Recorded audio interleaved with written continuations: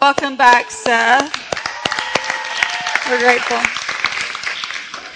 So we are going to start on this lesson. It is called Tell the Right Story. Dave actually gave me the freedom to speak on anything I wanted to this week.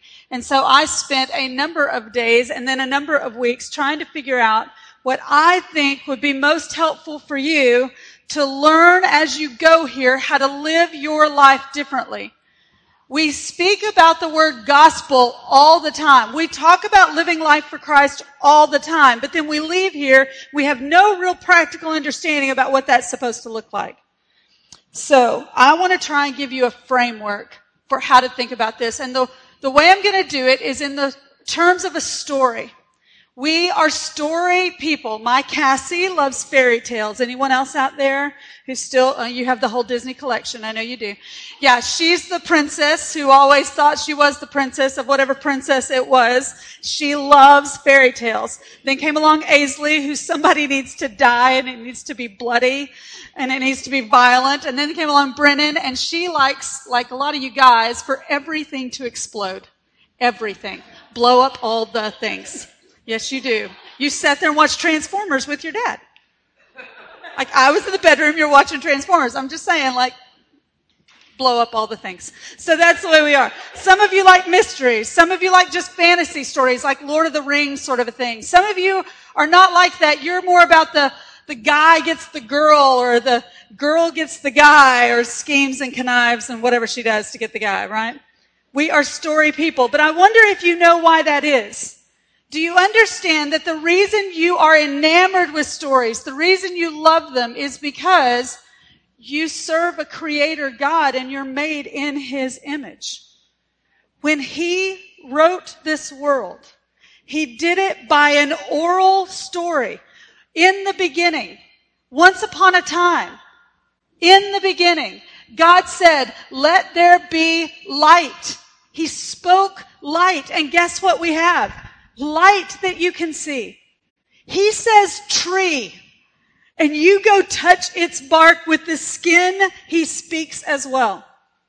Our God is a storytelling God. His story is so clear, so crisp, so vivid, with such details that you can literally taste it and see it and feel it.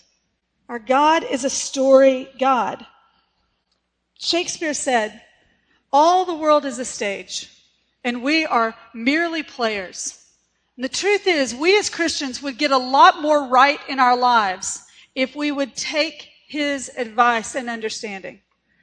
Because we are living in a living drama, a living story. It would mean that we stop turning inside to figure out how to do this and turn back to the writer for our words and our direction for how this life is meant to be lived. So why don't we? I think there's three things that I'm going to talk about. There's more than three. Seth's going to change slides for me. These are the three things we're going to talk about. First of all, we don't know our parts. And what I mean by that is we don't know why we're saved. We don't know our parts. Secondly, we don't want to be written into a story. We'd like to be the writer. Thank you very much. And thirdly, we get lost in the middle of our story because we don't know the end. If you don't know the end, you're going to get lost in the middle of living it. So we're going to start with the first one. We don't know our parts. What I mean by that is, not many of us understand why it is that we're supposed to do when we're saved. So many of us think about it as if it's something that just happens to you after you die and you go to heaven. They have no idea that this speaks to anything about the Christian life. When I took over as Impact Training Director, I got all the material from all the previous years. So a decade of material. And over in the Impact curriculum, they were trained to say, "We want you to come to know Jesus so that when you die, you can go to be with him in heaven." It's like Christianity had nothing to say to today. And too many of us are like that. We have no idea what it is we're supposed to do. Or maybe you're like me. If you grew up around the Christianity I grew up around as an unbeliever, I wasn't a believer, but I knew who the Christians were because they were all the people who were not a lot of fun, frankly. They couldn't do anything. They didn't think anything was funny. The one strongest Christian guy I knew never attended a prom or anything because Christians can't dance. If they grow up and they hit the age of 21, they can't have a glass of wine. They couldn't have a beer with their buddies when they're 29 because they couldn't. The Christians were the people who couldn't. I didn't know the whole list of things they couldn't, but it was a long list, and it made them very grumpy. And then there was me. I knew who the Christians were because I knew how they treated me. I was the bad influence, and you can kind of probably see that. I was the bad influence. I was the one literally their parents warned them away from. That's how I identified the Christians. And you may have grown up like that too, thinking that Christianity is a bunch of rules. But guess what? Those people, they heard the story, but nobody taught them how to read it rightly. Just because you know the story of Christ doesn't mean you know how to read it correctly and thereby live by it. If you thought of Christianity as living life as a bunch of rules so that when you go to heaven, you'll go to heaven instead of hell, because nobody wants that, right? Then I have great news for you. You are going to love getting to know the Bible more. You're going to love getting to know Jesus more. Because the more you read it, the more you're going to love what it says, because it says the very thing that this generation is passionate about. I have never heard more than in the last 3 or 4 years just a hatred of being judged. Just can't stand not being accepted. Then you're going to love Christianity. If you care about justice, you care about the orphans, you care about peace on this earth, you're going to love us. If you just want to love people, you just want to enjoy life, you just want to enjoy nature, you just wish people would chill out and relax and have a good time, welcome to the church. But if the church you're thinking of doesn't look a lot like any of those things, that's because they're not telling the right story by their life. And you're going to grow up to be just like them unless you learn how to read the Bible correctly in its context as it's meant to be read.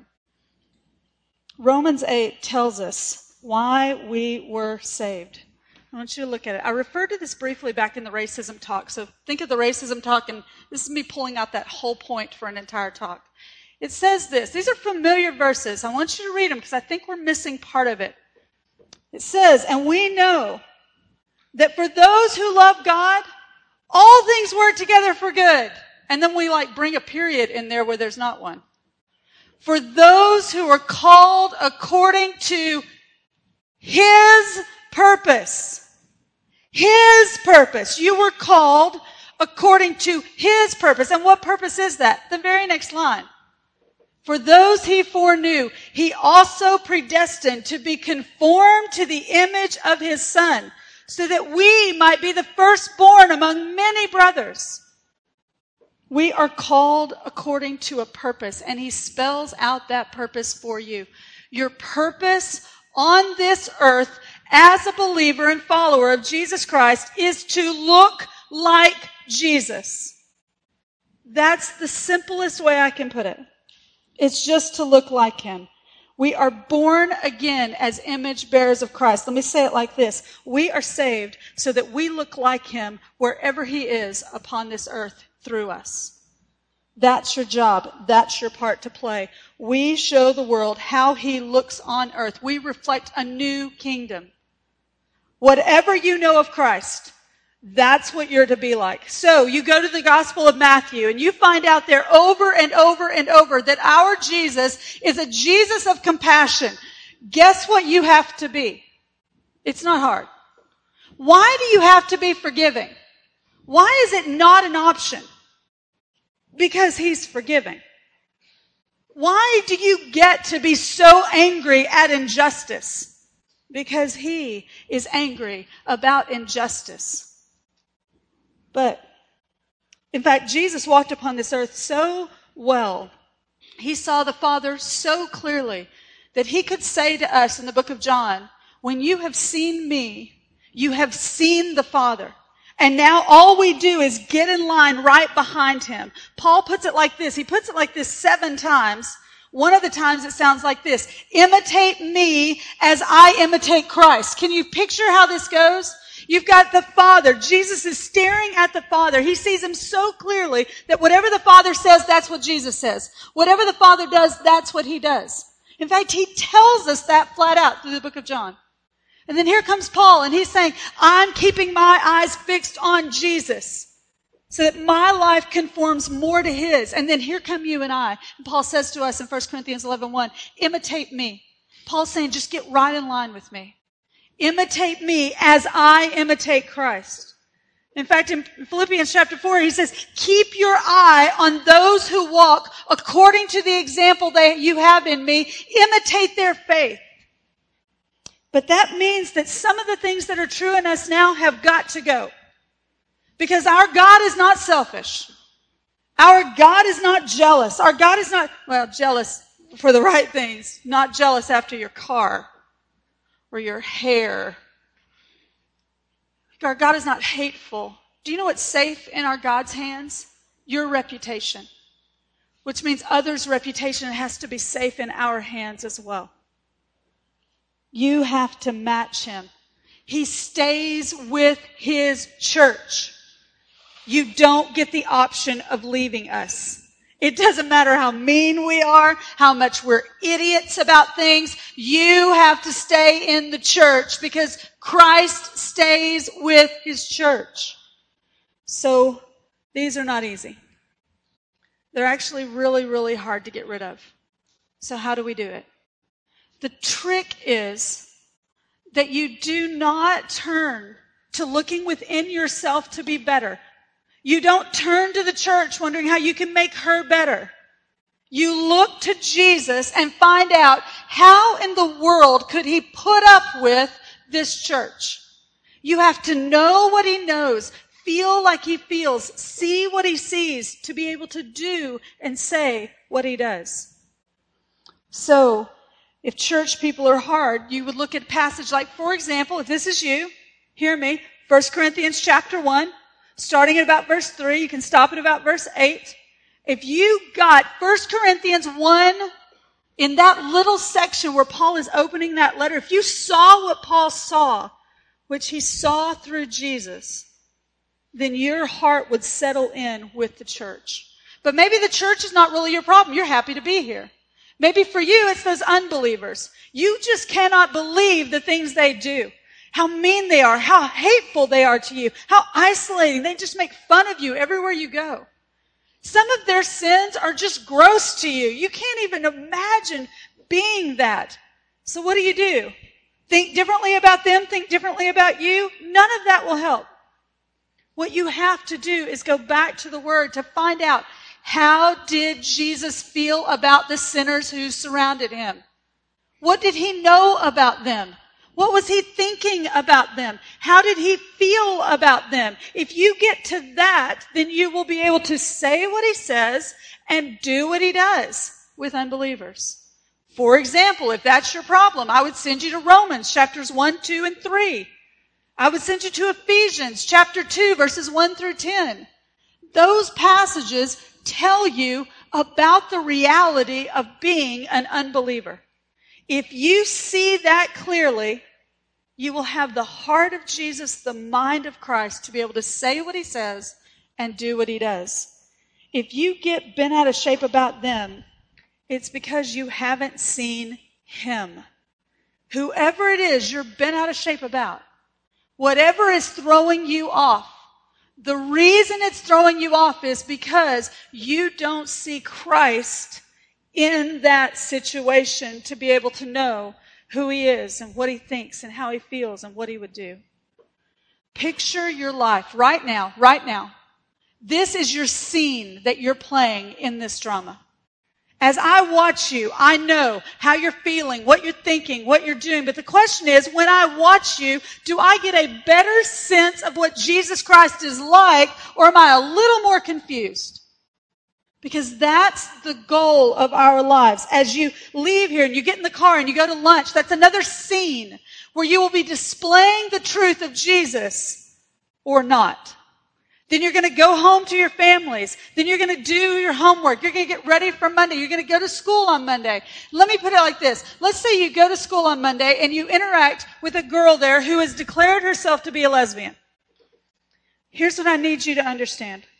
One of these days, when she repents of that sin and all the rest of her sins, and she turns to Jesus to follow after him, and she goes to the Bible and she reads that he is the God of compassion, she should not be saying to herself, there's no way that could be true. Because I've been around his people and I have never felt compassion from them. Your goal is to live your life in such a way that she knows Christ better because she knows you. Know this though. Christ is absolutely clear both in how he created this world, every word he ever spoke about this subject, every word Jesus ever said about homosexuality tells us the truth about homosexuality. It is a sin. It is not to be made peace with in this world. Hear this. It is not any worse than any other sin, but it is a sin. Being gay isn't an option. Neither is sex outside of marriage. Neither is adultery. Neither is pornography. Neither is watching sex scenes in a rated R movie or rated PG-13 movie. I don't care whether they call it porn or not. You hate it because he hates it. You don't get an opinion about this. You don't get to decide how you feel about issues. You are not your own. You have been bought with a price.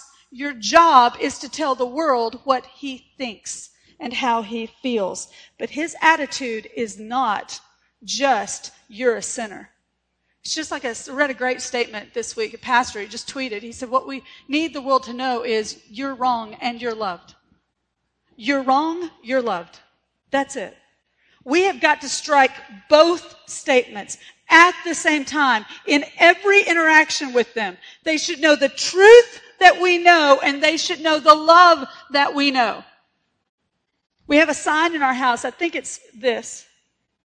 It's just above our fireplace. It says, live in such a way that those who know you, but they don't know God, will come to know God simply because they've known you. They should recognize Jesus in so many ways because they have watched your life. Is this easy? Well, good grief, no. Of course it's not easy. It's going to take studying him. You will grow in this for the rest of your life as you read the Bible more, as you sit under the Word of God and preaching, as you get into community with believers. But you're not supposed to be reading your Bible like you're supposed to be taking a New Testament quiz. This is not about the facts. This is about getting to know who Christ is, and through him, getting to know what the Father is like. You're supposed to feel what he feels, love what he loves, hates what he hates.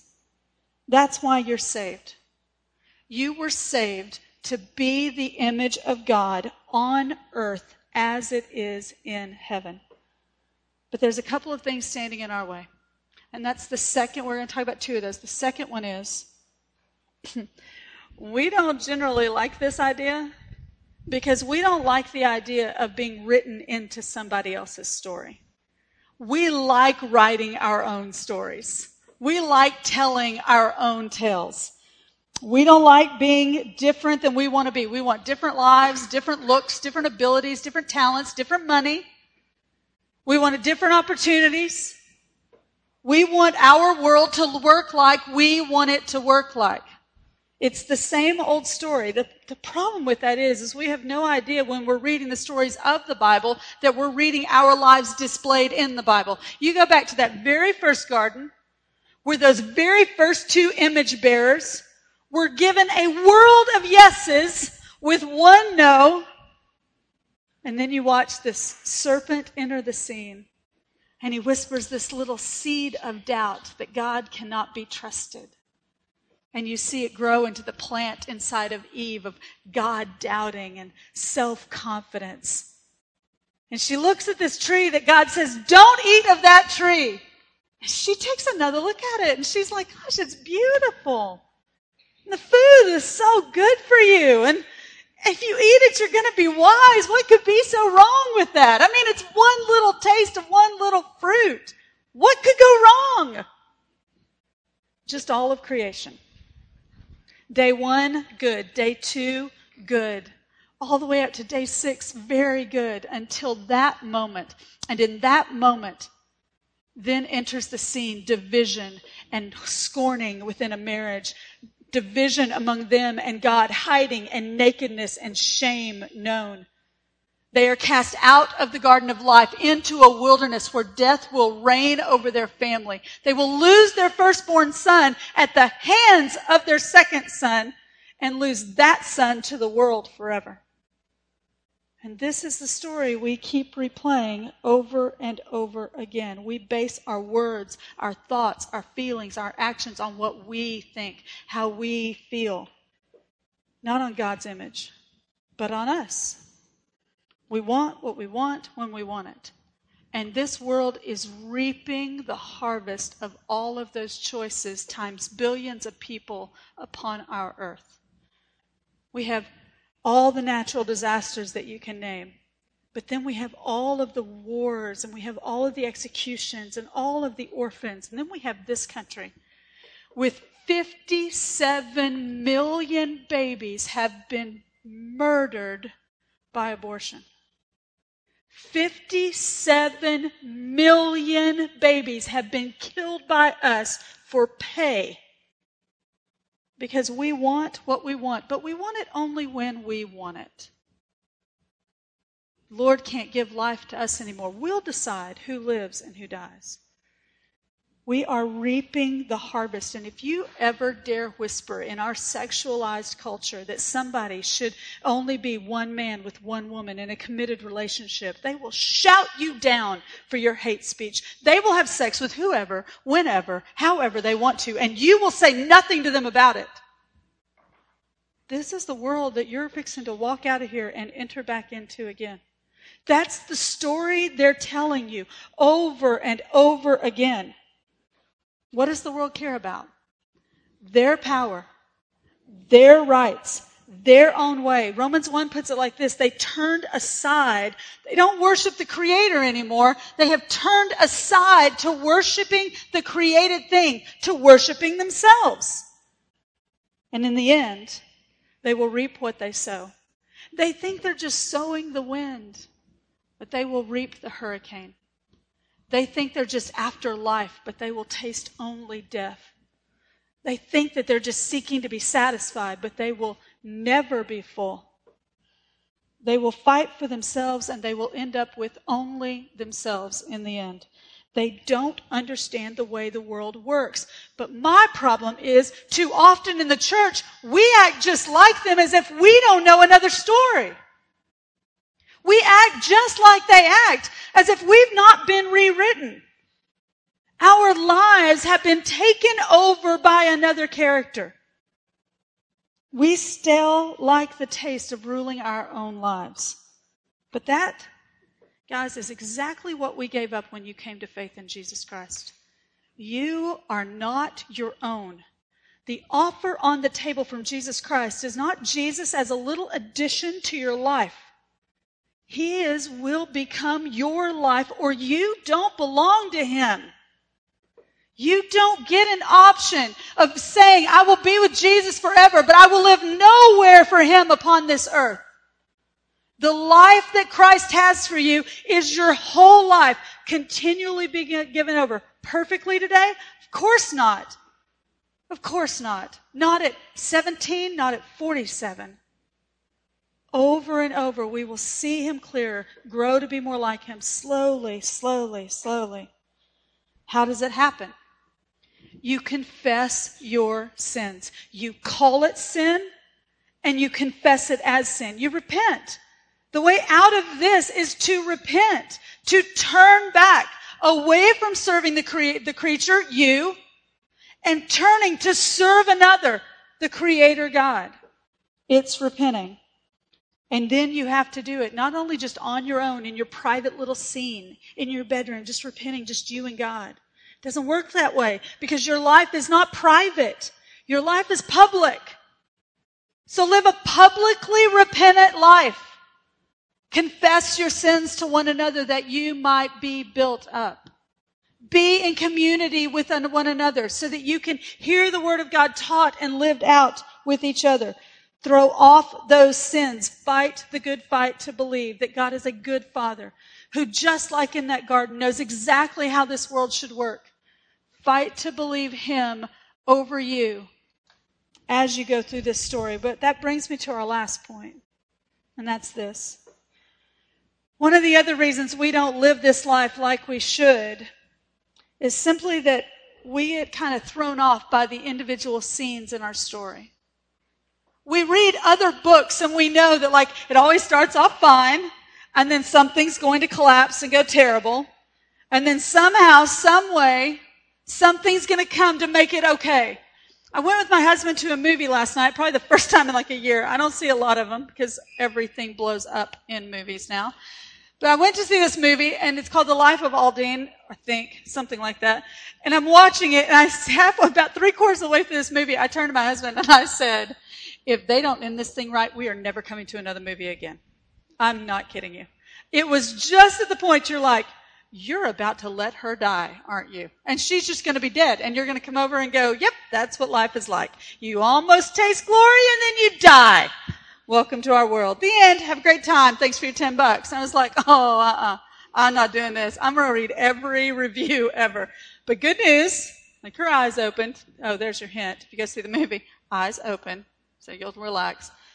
And they got to the right end of the story. But in the middle of that story, I almost lost it. And here's the thing. In the middle of my story, over and over, I almost lose it. Something happens in my life. Something happens with me. Something happens with Lyra. Something happens to my husband. Something happens to my girls. Something happens with those I love. And I almost lose sight of the end of the story. I lose confidence in how this is all going. Here's the thing I need y'all to understand. And for your generation, this is a lost teaching. And you need to explore it for the rest of your life. I want you to know this. Our end of our story does not have you naked in a diaper floating on some cloud singing hymns. Okay? You don't become an angel. They're freaky creatures. I mean, you might like to once you see them because every time somebody saw them, they just kind of went nuts. But you're not going to end up as an angel. You end up actually, weirdly, as you. Alive again. Do you know where you're going to live forever? Here. On this earth. In a city. But it also has huge trees and a flowing river.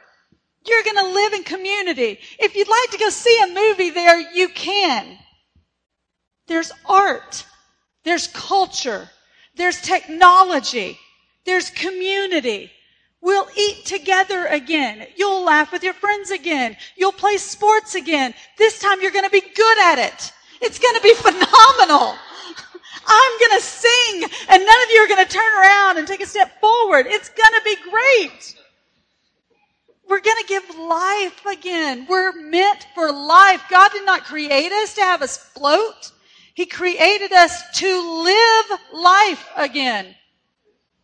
But I need you to get this. That life is not supposed to start then. Do you remember that God's prayer, that Jesus' prayer, He taught us to pray, is, hallowed be your name, your kingdom come, your will be done on earth as it is in heaven. Guess how that's supposed to happen? It doesn't come through some little like ephemeral, I just hope justice prevails. It's not like peace rains down from the sky. How it happens is that you sow peace. You fight for justice. You bring truth. You bring joy. You bring confidence. Every time you tell the right story, you break the kingdom of God into this life, just like it is in heaven. But to get to that end, you have to do it His way. And so instead of peace and joy and significance, we get murder and strife and envy and covetousness, and we get wars and quarrels, and that's just in the church. that next time you go read the Bible in the New Testament, and you read all of those commands about lying and envy and hate and pornography and adultery, realize that that is Paul and John and Peter writing to the church. That's where all of those things are happening, right inside of us. And they're writing to correct, because that's not the new kingdom. That's the old kingdom. But the new kingdom has come. And you're supposed to be living your life in light of the new kingdom of God. But God, being merciful as He was in the beginning, still is today, knows that we grow fearful. So He gave you some helps. He gave you His Holy Spirit living right inside of you. It's a freaky understanding that you will never wrap your brain around, that the living God is now alive in you. He is there to do all sorts of things that Jesus tells us. Just go through the Bible, especially through the Gospels. Look for the Holy Spirit. Just star Him. Write down what it says He'll do. He does things like guide you into truth, comforts your heart, seals you with the guarantee of your inheritance. He speaks to your mind, brings back the words of Christ to you. He does all sorts of things for you, but they're all wrapped around another gift, the Word of God. The Word of God is not, again, it's not a textbook. It is the living testimony of who Christ is. As you read it, it's meant to get you out of the world you're living in and reorient you back to the reality of the new kingdom. We go to read it, not because we have one more thing we need to memorize, but we've absorbed this world. We've got to step back into the new kingdom to find out, what am I supposed to be believing here? What am I supposed to be thinking? What am I supposed to be feeling? The Bible reorients us. And then He gave us His church so we could be together. And that through each other, you could encourage me. And you could build me up. You could teach me. Ladies, you're meant to rise up to be the next generation who can teach the words of God to those who come below you. But you're also meant to be a woman who grows up and encourages my heart.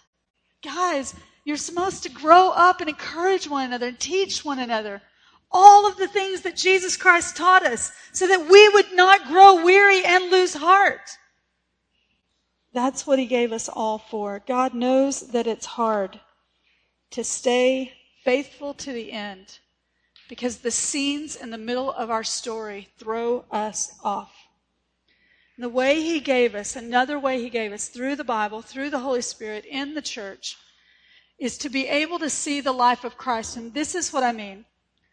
Israel lost it over and over. They could not stay faithful to the end.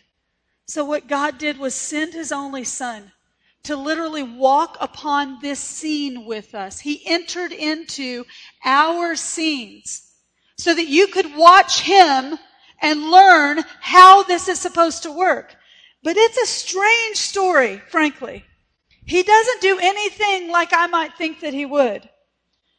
If I was the Messiah, I would never be hungry, or tired, or betrayed, or beaten, or whipped, or mocked, or scorned. I would never die. You could never carry my lifeless body into a tomb. I wouldn't let it work that way. I would come in triumph. I would come in rule. I would come with might and power and riches. If you don't want to bow down, I'll just force your knees down. I will conquer you. Because my flesh is a lot more like the old kingdom than Christ's. Slowly I'm understanding the strange tale that we're in. That if you lose everything, you get everything. That if you die, you actually live. That if you give up everything, that's the only time you gain anything. Jesus died as a criminal. He was laid in a tomb, but His enemies rejoiced too soon because they didn't understand the story. The story is not you go down into the dust just to stay dusty. The story is you go through the dust into triumph. And then He showed it to you throughout the world. Unless a seed falls to the ground and dies, it will never bear a harvest. But if it does, you don't just get one more seed. You don't just get a handful of seeds. You get hundreds who bear thousands, who bear millions. He told us about this world because he wanted us to understand that we now have what he has. We have a Father. His Father is our Father, which means we have his provision. We have his protection, not from suffering, but through every suffering. We have his inheritance. It is kept for you, undefiled in heaven for you. It can never be touched. You can never be lost from him. We have confidence now that death is only our pathway to glory. We now get to do what the world cannot do. They see the sunrise and they Instagram the sunrise. And isn't the sunrise beautiful? We're the ones who watch it with a secret smile on our face because we know that every time the sun rises, the darkness flees. It has to. Because we know the Son who will cast away all darkness. We're the ones who watch the water fall from the sky and nourish the land. But we're the ones who know how to read it better. We know that we serve a Father who will nourish us as spring rains water the earth, Hosea said.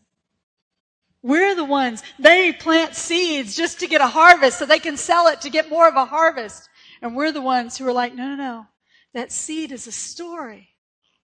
If you, the seed, die, then you will also bear a harvest. We're the ones who plant them, and then they wonder if they will ever grow. And we're the ones who are like, oh, no, winter is no longer ruling this earth. The spring will come. The living things will burst forth because our Christ burst forth. We're the ones that have to translate the stories of this life for them. They don't know them. But we grow so fearful that we have this wrong. That maybe we don't have a Father like we thought we did. Maybe we don't know what we thought we knew. So we have to readjust ourselves back into the reality of who Christ is. Here's the summary. You were saved for a reason. That reason is to display the image of Christ upon this earth. But you will not do it as long as you think you're a far better writer than God is. If you think you know this world, you know how this should all work, and that he will never take care of you, he will never get you to the end. You are an orphan. You're all alone. If you do, you'll grow selfish, you'll grow fearful, you'll grow jealous, you'll grow covetous. To stay in the story, you have to believe that he is a far better Father than you will ever be. He's a far greater writer than you could ever be for your story. And then lastly, keep your eyes fixed on the story of Jesus so you don't grow weary and lose heart in the middle of living your scenes today. The scenes will throw you unless you know the end of the story. As you do, I want you to know people are going to notice something different in you. They did with the disciples. Peter goes from the guy who would grow fearful and ran away, right? To becoming the guy who preaches a powerful, bold sermon to the very people that crucified Jesus. John, in the Gospels, is the guy who's like, can we go kill them for even speaking in your name? And he becomes the beloved disciple, the one who wrote and pled for people just to know him and to speak in his name. You get James, the son of thunder, becomes the first martyr out of all 12 disciples. They changed. In fact, in Acts chapter 4, verse 13, it's one of my favorite verses in the Bible. The very people who knew Jesus and who knew what the disciples were like before Jesus rose from the dead, heard John and Peter talking, and they said they were astonished, for they recognized these men had been with Jesus. That's what the world is supposed to say about us. I can recognize that he's been with Jesus. I know. I can tell she's been with Jesus. The problem is today you may be waking up to the fact that you've been playing the wrong part. I did. At 19, I thought I was the victim in the story. You know, the poor little orphan, the one who needed rescuing. I didn't realize I'm the bad guy. I was the one doing harm, doing destruction, evil everywhere, thinking only about myself until God crushed me by showing me my story. And I came awake, and maybe this morning you're coming awake too. You think about the past week, month, year of your life, and you realize I've been the wrong character in the wrong story. I've got a new story. And I need to play my rewritten part, my resurrected part, to show the world the truth of who Jesus Christ is by my very life. That's the goal of Christianity, is to tell the right story wherever you go. That's my prayer always for you. And it's my prayer for me. Let me pray. And then I do have discussion questions. Forgot to put them on your table. I'll get those out for you. Father God, we're grateful for today that you would tell us the right story through your Son, Jesus Christ. We pray, Father, that you would give us the gift of seeing him through your word, through the Holy Spirit, through the church, through one another. That we would become people who live out this story with you, for you. That when others see our lives and then meet you, they actually know you better because they've met us. Father, I confess before you that just like these, that I don't want to. I often want to be in my own story. I like writing it. I like telling it. Father, I pray for all of us that you would change our hearts, that you would give us confidence and hope that you are a far better writer than we are. Give us your Son through the Holy Spirit by the power of the Word so that we might tell the right story with all of our lives. In Jesus' name I pray. Amen. Would you pass out half on that slide?